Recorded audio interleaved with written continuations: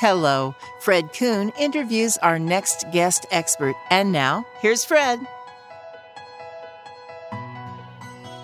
Welcome, everybody. We have a very interesting topic today. Our guest is Eric Nicolai. He is the CEO and founder of Workspace 365. Workspace 365 is changing the way corporations do business, and they have over 100 global partners in lots of countries.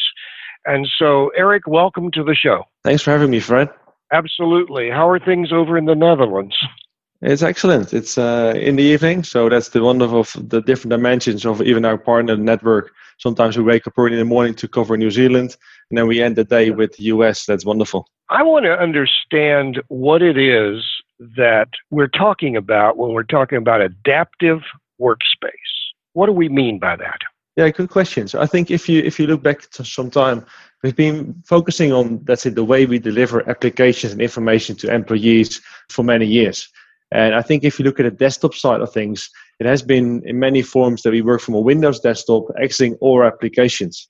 And I think we all realized over the years, many applications turn into browser-based applications rather than depending on your operating system. We saw this happening back in 2010.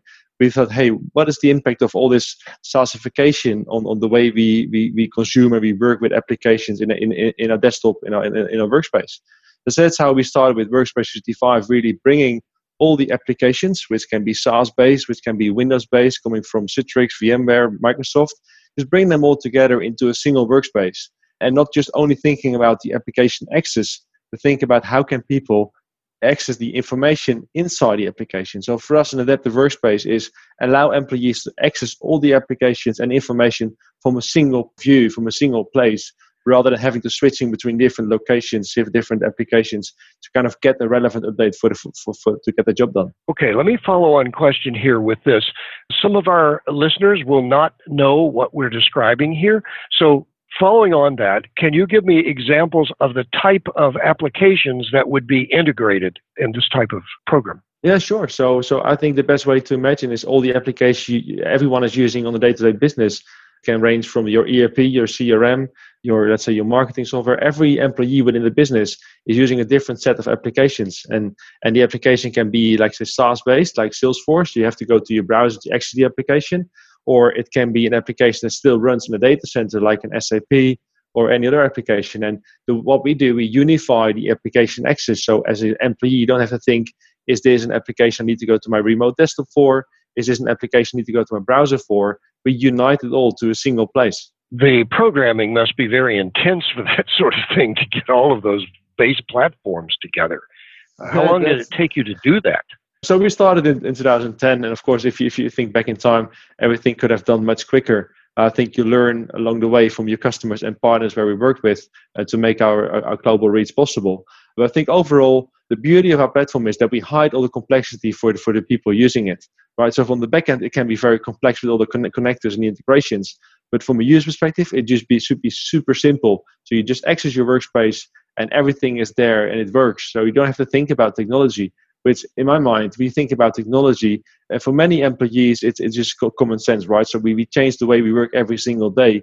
There are just so many companies, they have to deal with the workforce. They struggle with the adoption of all new technologies. And we just throw more and more and more at them, where actually the real challenge is how can we really make it super simple that we don't have to bother and think about the complexity, but just make it fun and simple to access the things you need to get the job done. Well, let's go back to the beginning, maybe 15 years ago, and describe the landscape as it was then, and then maybe 5 years ago, and now. And I know that it's just lightning speed changing. So let's start with your analysis of where we have come, and in terms of the way we work, and why this kind of adaptive workspace is so important in today's profit and loss market. Yeah, good question. I think, so if you look back 15 years ago, I think that was a time that we all started to think about application access and centralize it into data centers. So what happened? We started to fill data centers with applications and try to kind of unify the application access. But everything was Windows or let's say OS based. Every application needed a physical infrastructure on the customer data center. And then we had to provide access within the organization and have to think, how can we provide access outside the organization with difficult VPN access to really make this all work inside the office and outside the office. So we then saw that kind of thin clients came along where we had very dumb devices and very smart data centers.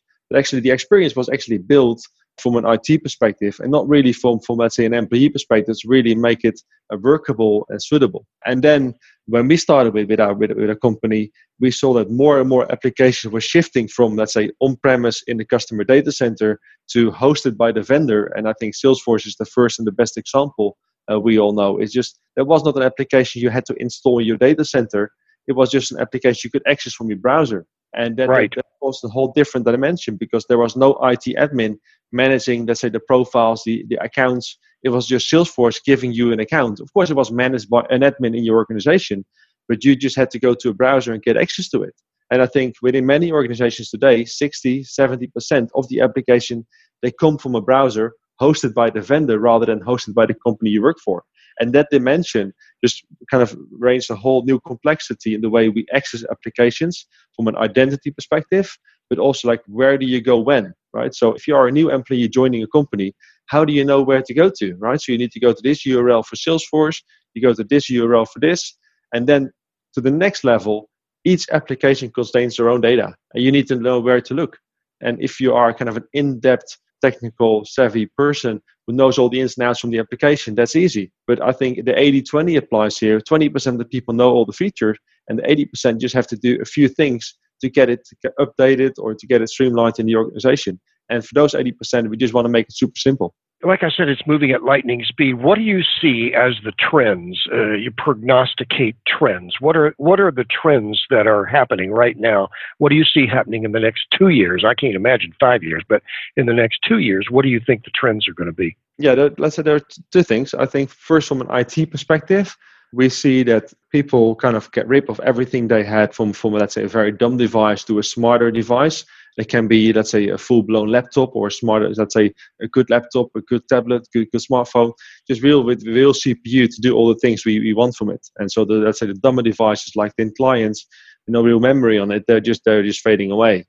And that's exactly in our favor, because I think even if you have a managed device from the organization you work for, during the day or in the evening, you have so many different devices you also get your work done from. It's not a single device anymore. While one can be managed by the company you work for, or just many more. And that's, I think that's across any industry.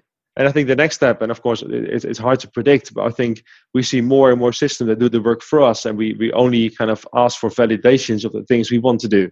And I think we see this in more modern and recently built applications, that if you finish a phone call, you just get a pop-up, hey, you want to do, let's say, a quick note about this call. Or if you have done things, and the systems will start to work with us rather than against us. I think what you see with the older application landscape from an IT perspective, everyone is always complaining about the complexity. In the future, everything will just become, let's say, more diverse, but more importantly, simplify the way we get our job done rather than add more complexity. I want to ask you about the move toward mobile phones and the difficulty in making it. I think Google calls it mobile first. And how does your system integrate with, or how does what should be the integration thinking to have so many people mobile now using their phone? Can this be done on phone? Yeah, I think you first need to look at what people do from a work perspective, right? So let's skip the consumer side and what we all do on all the social communities, but let's focus on what you do to get your job done. I think there are definitely a lot of elements that it could be done on mobile, but I think it differs per role, right? So if you look at care, you have people who work 80% with their patients, and 20% of the time has to be spent to kind of update everything they've done during the day. And then we have different vertical markets where, let's say, most of the time is spent behind a physical device. And in those verticals, we see the laptop being the predominant device.